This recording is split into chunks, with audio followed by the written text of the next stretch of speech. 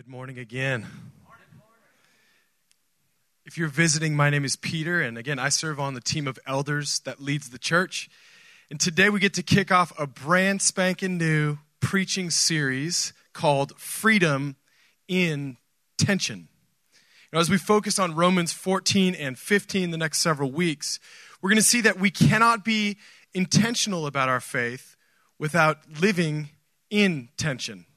Unless we embrace the tension between liberated freedoms that we enjoy versus restrictive convictions that we employ, we won't be walking in the faith appropriately. There's lots of tensions that are brought up in the Bible, but specifically this convictions and freedoms tension goes deep in Romans 14 and 15. I'm going to ask you to stand to your feet to honor God's word. We're going to read Romans 14, verses 1 through 12. As for the one who is weak in faith, welcome him, but not to quarrel over opinions. One person believes he may eat anything, while the weak person eats only vegetables. Let not the one who eats despise the one who abstains, and let not the one who abstains pass judgment on the one who eats, for God has welcomed him. Who are you to pass judgment on the servant of another? It is before his own master that he stands or falls, and he will be upheld, for the Lord is able to make him stand. One person esteems one day as better than another, while another esteems all days alike.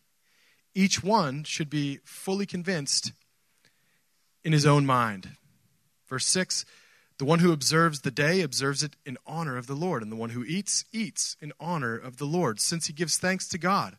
While the one who abstains in honor of the Lord and gives thanks to God. For none of us Christians lives to himself, and none of us dies to himself. For if we live to the Lord, and if we die to the Lord. So then, whether we live or we die, we are the Lord's. Verse 9. For to this end Christ died and lived again, rose again, that he might be Lord of both the dead and the living. Why do you pass judgment on your brother? Or you, why do you despise your brother? For we will all stand before the judgment seat of God. For as it is written, as I live, says the Lord, every knee will bow to me and every tongue will confess to God. So then, each of us will give an account of himself to God. The word of the Lord. Y'all can be seated as we pray. Jesus, please add a blessing to the reading of your word. Thank you. Thank you for your word.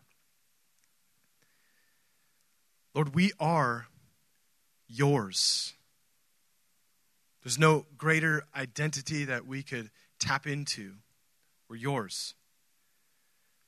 Holy Spirit, show us what that means for how we live. Amen. Amen. If you're taking notes, I have one idea, one rather cautionary idea that's going to guide our time. The big idea is this: don't let your convictions threaten the freedoms of another. And don't let your freedoms threaten the convictions of another.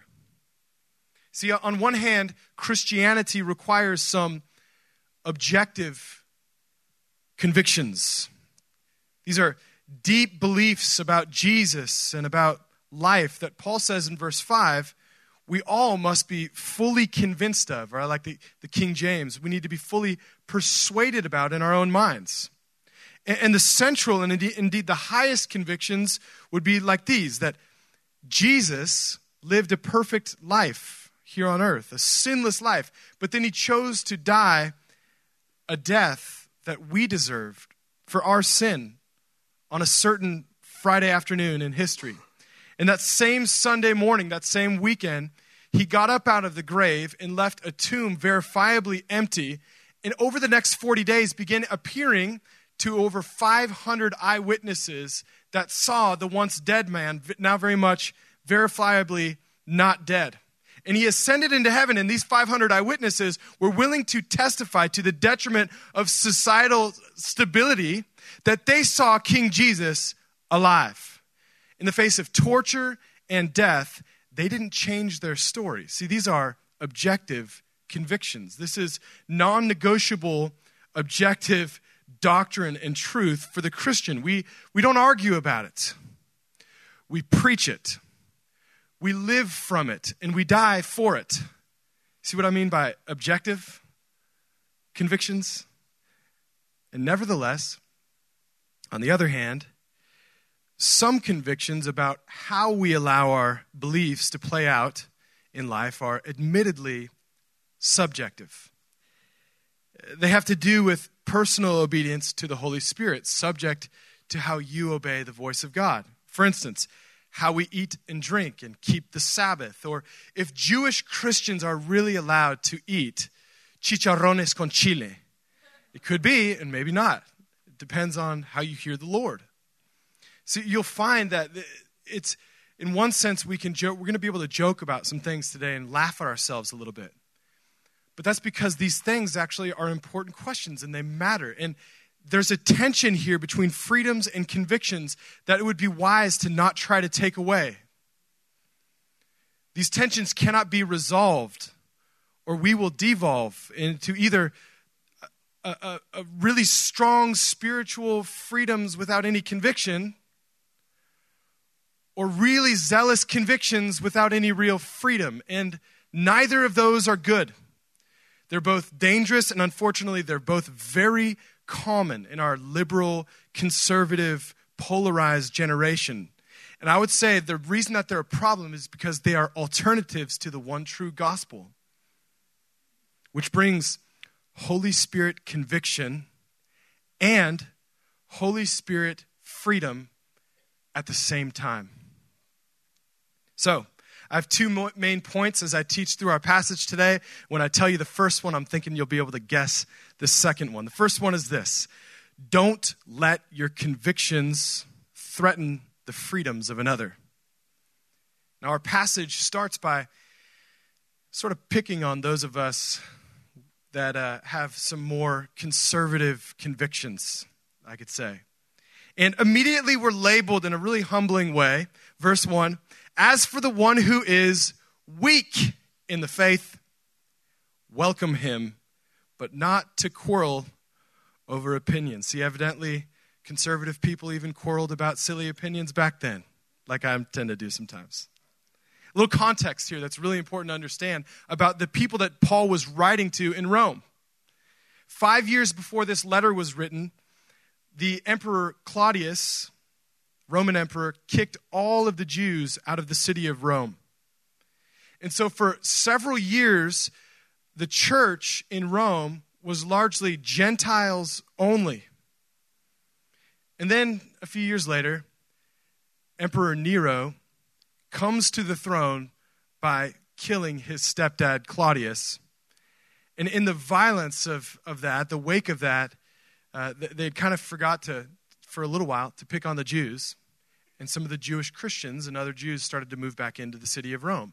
Now, when they came back into the church, how many of y'all can imagine this one cultural group of people gone from the church for a while, all of a sudden they come back and it feels really different. Have you ever been to church and it just feels, man, I'm not used to this? I think in one sense, every person that comes to our church, I hope experiences that to a degree. And they came back, and this was like, man, this is not right. This church, it's weird. It's really loud music.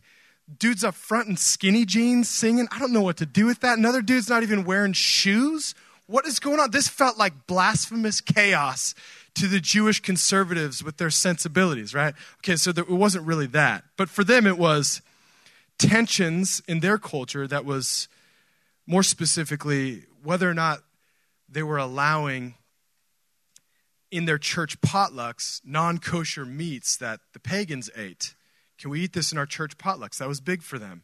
Or do we worship on Saturdays and gather on Saturdays like Jews had been accustomed to for millennia? Or do we start worshiping and gathering on Sundays? Like we actually have evidence that as early as the first century, Christians were starting to gather on Sundays in commemoration of the Lord's Day or Resurrection Sunday. And they were left thinking, well, what do we do about these things? Now, these were, even in the day, relatively small issues. And even think about the context of the book that we've been preaching through, the book of Romans, for the last almost year. The relatively small issues compared to the depth that Paul's already managed here. But the way that Paul addresses these issues, church, can have a really big impact on what you believe about God and how we live life. We're talking largely about cultural tensions surrounding non-central issues of the Christian faith. Now, I didn't say non-important, I said non-central. We're not talking about central issues like the affirmation of the creeds, Jesus' death, burial, resurrection. We're not talking about murder or sexual immorality or anything to do with any of the 10 Commandments. We're talking about basic questions of, for instance, how can Christians who have by faith died to their past and to their sin, and by faith in the power of God been raised to new life and thus enabled to live obediently in the Spirit of God, how can we play out this obedience with the necessary power and freedom and wise biblical conviction in the sinful world that we live in, that is ripe with all the inherent complications? Is this a relevant question to us today? This is an important way to understand. And what was important is Paul was saying these are important because they'll tell you how you hinge off of your faith, but they're not central. Now, to illustrate the central versus non-central in another way, think of these questions, these tensions that are arising culturally. Think of them like house rules. Okay, in certain rooms of the house, there's certain rules. In other rooms, there's things that are not okay. It's God's house. They're house rules. But the central convictions that are most important of the gospel is the keys by which we get into the house. And so we can't confuse the keys to get into the house with the way that we live and obey the master of the house once we're granted entrance. And confusing these two is very problematic to our whole faith in what Jesus died for. Now, the Jew and Gentile cultural tension of the first century Rome, I would say, is not that different than today's tension between liberal and conservative Christians. Now, notice I said liberal and conservative Christians, because we are dealing with Christians here. Paul will address people that are on both extremes that he would argue are not Christians. But here, look at verses 6 through 8. It says, well, this person that either abstains or eats, it's in God's honor. So we're dealing with Christians that live and think differently. Is that relevant? None of the conservative Jews on one extreme were religious frauds. They weren't using their man-centered convictions as masks for cross-minimizing legalism, much like the church in Galatia that Paul condemned in the book of Galatians, or much like the people that we've all known that are self-righteous, but not, like for reals righteous, holy in faith by Jesus.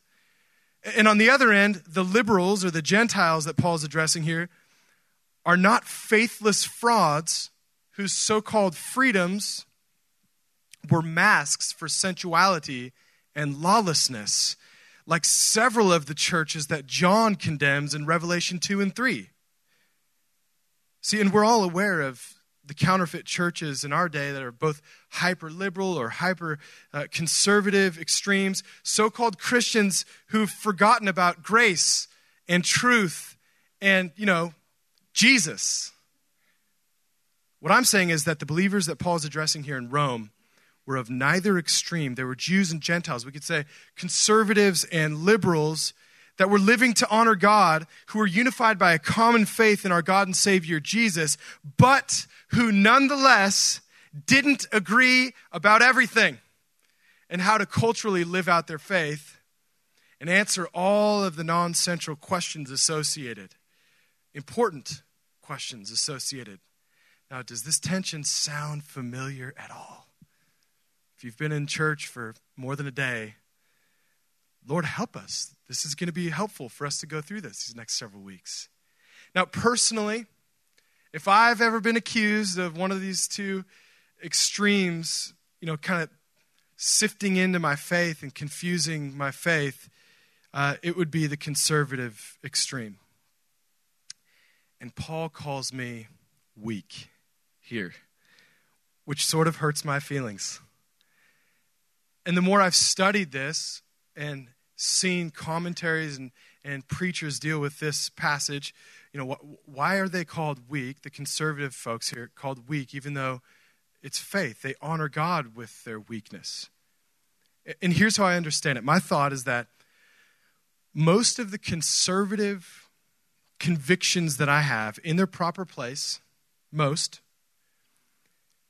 are at best a faith-filled acknowledgement of my weakness rather than universal rules for everyone else to follow.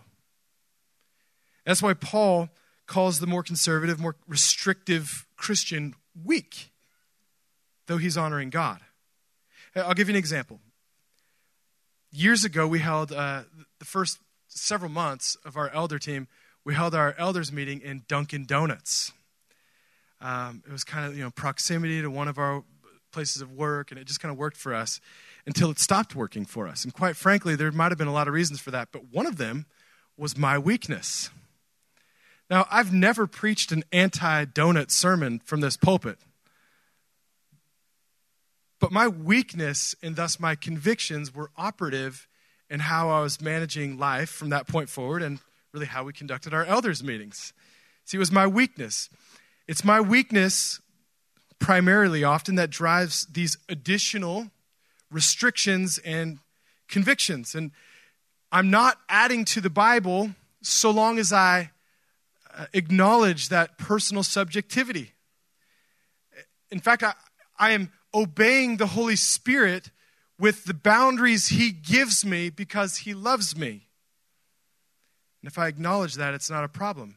And that's why he says, do not pass judgment on others who don't have to hold to the same convictions.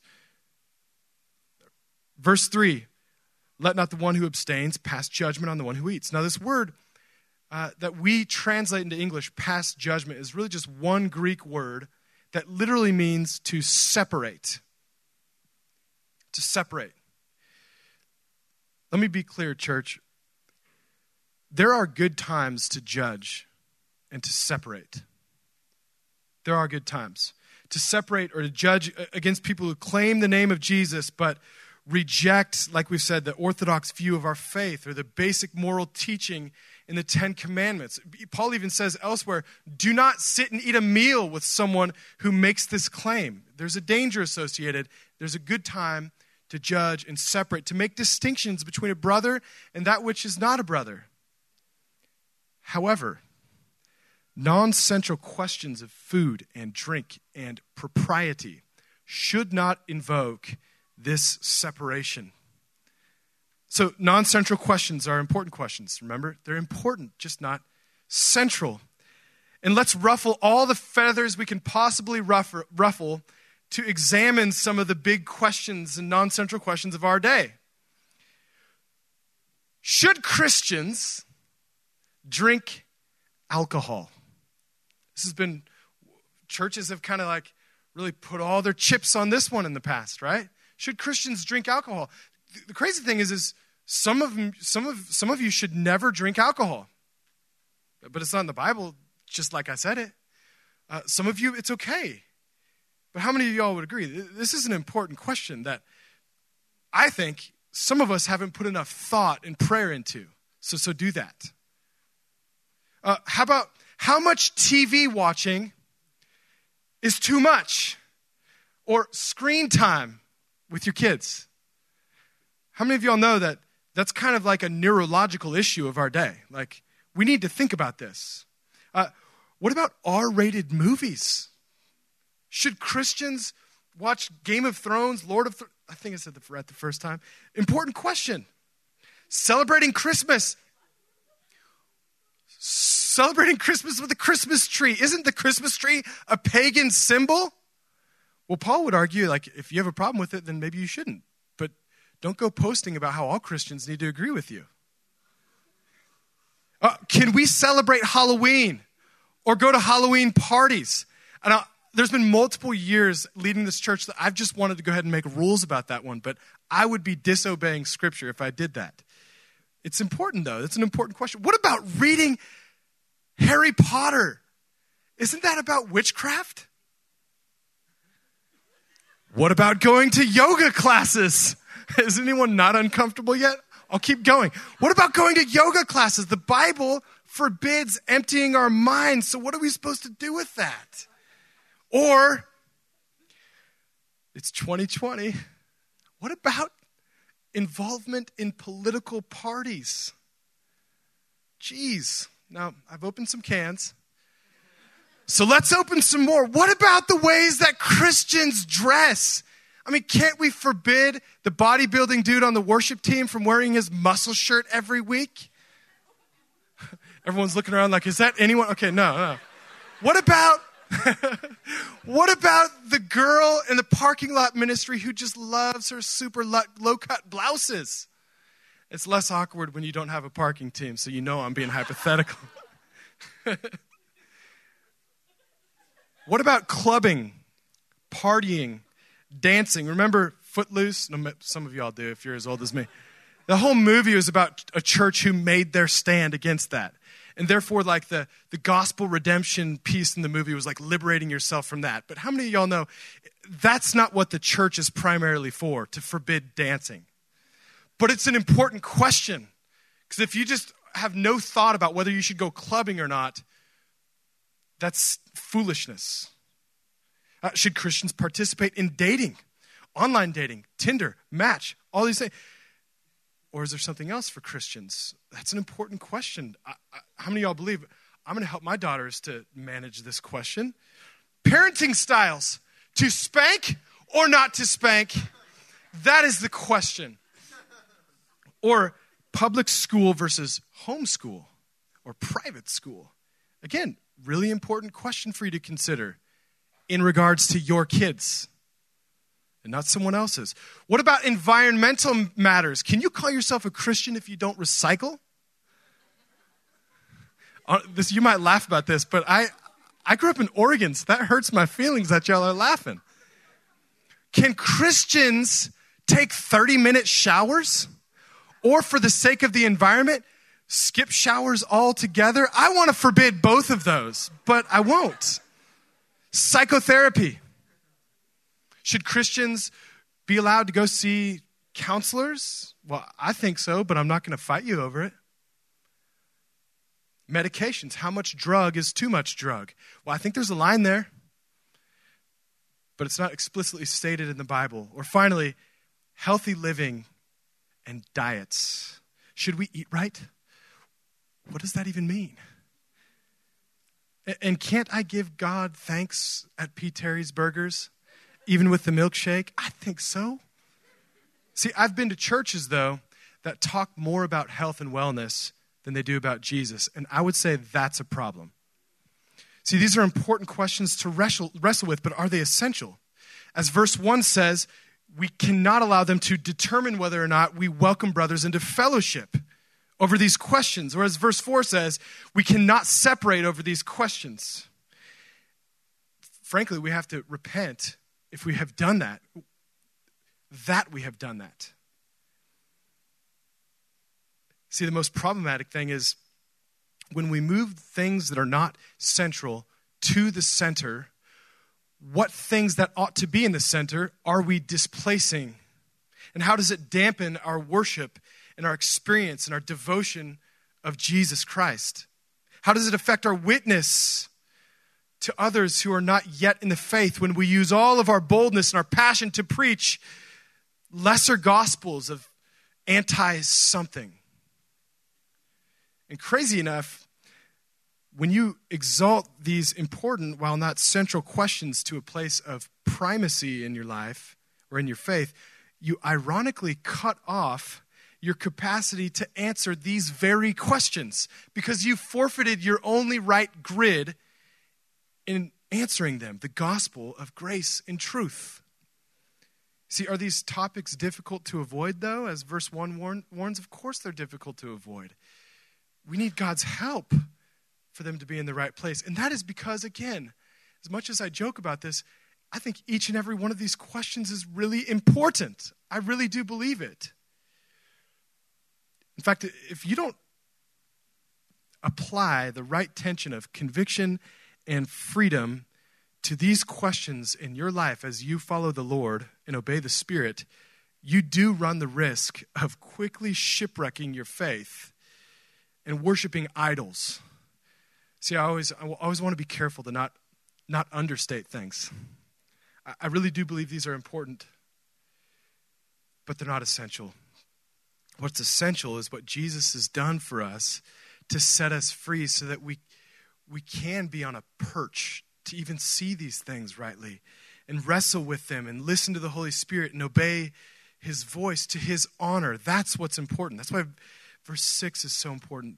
The one who observes the day observes it in honor to the Lord. And the one who eats in honor to the Lord, since he gives thanks to God. The one who abstains, to God. See, I understand that there are people who can abstain in honor of themselves. And there are those who eat to indulge themselves. But Paul's saying here that both can be done for the right motive. So we need to dignify and respect people who are different than us in the faith, in the church. We can't ignore these questions. That would be foolish. We can't ignore them, but we can't make small things big. And sadly, the church has done that, and it's like we become known as the anti-whatever church, and instead of being known by the God that we serve. And that's what it's all about. Christian living is all about God and what he does in us. The fact that we're hearing him and compelling others to listen to his voice.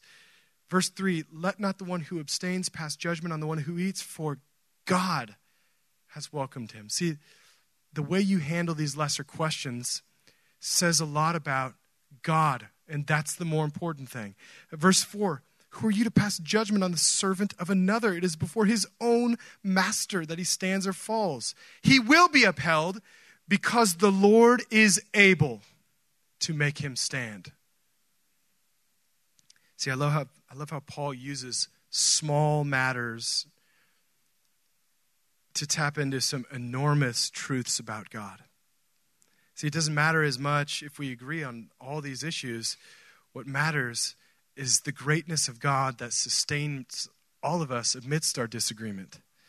So number one, do not let your convictions threaten the freedoms of another. And number two, do not let your freedoms threaten the convictions of another. Let's go back to the first part of verse 3. Let not the one who eats despise the one who abstains. So Paul moves here from addressing the weak brother to addressing the more free brother. See, God's desire is that we grow in sanctification so that we can be more free the more we walk with Jesus. More like he designed us to be in the garden and more like he will perfect us to be in heaven. But let me be clear. None of us is going to be fully free like that while we're here on earth. Think of it this way. Adam and Eve, before they sinned, you could say that they were free, right? They had one rule, and for like a minute they obeyed it, I guess. I don't know how long. They had one rule, but they were free. You were free to eat of any tree in the garden. And there was a prohibition, right? The prohibition was to confirm the contrary nature of their freedom. They were free. They were naked. Why? They didn't have any shame. There was no sin. There was no need for clothing. There was nothing to cover up. But listen, no matter how free you as a Christian get in this life before being glorified with him, you can't go around naked. We're not that free. So in the spectrum of freedom and conviction, don't despise your brother who needs a little bit more freedom. Or you could say it this way, who needs a little bit more faith-filled restrictions on certain questions in their life. Whether it's food or drink or clubbing or dating. Don't despise that brother who needs that figurative clothing before heaven's glory. Don't despise. And this word despise is really important. It's actually this admonition against the liberal brother to not despise the weaker brother is not that different than the word judge or separate, that the admonition to the weak conservative guy that we were given. This word despise, the original word that Paul used, is to make no account or to think little of. And I've researched a lot of translations, and I think the best translation of this word that we translate despise is actually in the older Spanish versions. No menosprecies a tu hermano. And most of us understand that menospreciar. Menos, like less, right? Preciar, like price or value. Don't think less in value of your brothers who hold different convictions than you do. I'll give you an example of this. In my extended family years ago, there was one of my family members who was an alcoholic that had a terrible fall. And right after his rehab, the first family gathering he came to with all of us, I asked my whole family, can we forego alcohol at this gathering? Can we just get rid of it? And sadly, I was met with a lot of angry reluctance from several family members. And one of the things that one of my family members said that really kind of made me sad and disturbed me was, this person said, his drinking problems are not my fault. And I said, yeah, his drinking problems are not my fault either. But the question is his worth more important than my freedom? How often do others sacrifice their freedoms for you because you're worth it to them? I mean, your parents changed your diaper a lot growing up because you're worth it, but it wasn't their poop. And how often in my own life has some other Christian dealt with my figurative poop and traded what they had rights to claim to in order to love me? Do not despise or think little of your weaker brother. Growing up, I was a religious person, but I was not a Christian. I did not live to honor God like the people in Romans 14 that Paul mentions here. On one hand, I didn't have any real convictions, but I also didn't have any freedoms either. I was a slave to pride, to insecurity, and especially to lust. I would say I was normal. The way that I saw young women is that I saw bodies with souls to manipulate rather than seeing souls with bodies to respect. I was normal. I didn't yet have Jesus' eyes to see his creation. That's how I saw life. And then some students in a campus ministry opened the Bible to me. And I saw myself for who I really was. And I saw that I was a slave to sin. And in light of that conviction, I saw Jesus, my liberator, my Savior. And his blood made so much sense to me in that moment. And I became free. And this makes me think of the book of James. James calls our faith the law of liberty.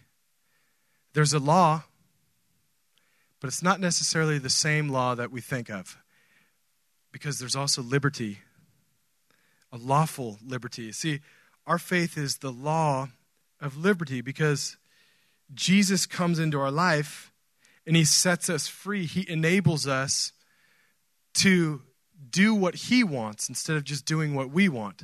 And actually to obey him because he starts to change what we want, to exalt what we want. And nonetheless, for several years after my conversion in high school, I had to uniquely protect my newfound freedom with specific restrictions or convictions. Now, to be very, very specific, it was because of my weakness that I had a little season in high school that I just couldn't go to the pool. Quite simply, I wasn't free enough to be in the presence of bikinis. It wasn't the bikinis' fault.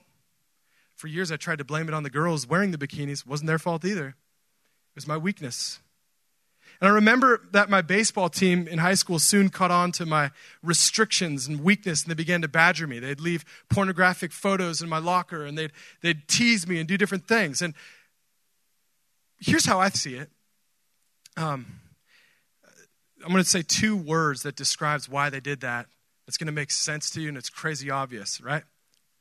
Sinners sin. They don't know any better. That's what they do. They sin. I suppose that my acknowledged weakness exposed their weakness, and in their discomfort, they didn't know what else to do. They just badgered me, and that's what they did. They didn't know any better. Sinners sin. They've been taught in school that they're nothing more than evolved animals. And so how are they supposed to have their own view of their own value or know how to value me? They despised me. They didn't treat me with the divine value that God treats me with. It's not their fault. They didn't know any better.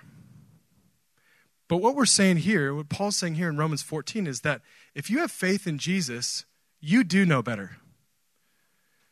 You do know better. Don't despise a weaker brother because of his convictions. Instead, build him up, strengthen him. Ask the Holy Spirit for prophetic grace so that the Holy Spirit can show you how to speak and minister to them that shows them their true redeemed identity. And maybe, just maybe, they'll be so enlarged on the inside that all of the temptations and weaknesses on the outside won't seem so big.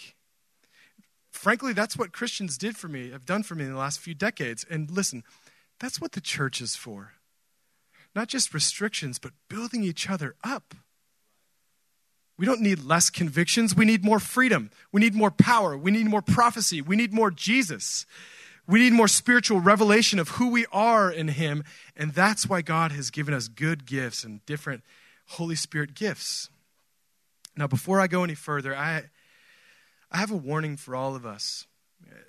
Just like on the conservative and have I picked on conservatives enough today? I think so. Some of us can go on thinking that we have strong convictions that honor God, but really we're just honoring our religious pride, right? I think on the other end, there's some contrary deception as well with liberty and freedom.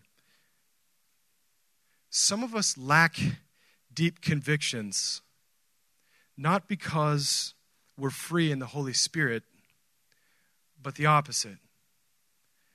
It's because we're carnal. We're slaves to our flesh. We don't eat and drink primarily to live in God's honor, but to indulge in our own comfort or sensuality. And I'm not talking about basic needs for nourishment of food and sleep. I'm talking about meeting legitimate needs like that in illegitimate ways. So the Bible would describe the legitimate need of food, if I pervert it, can become gluttony.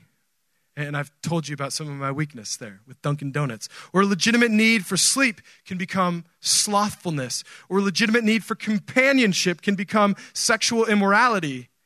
And it's not the need's fault, and it's not God's fault for designing us with that need.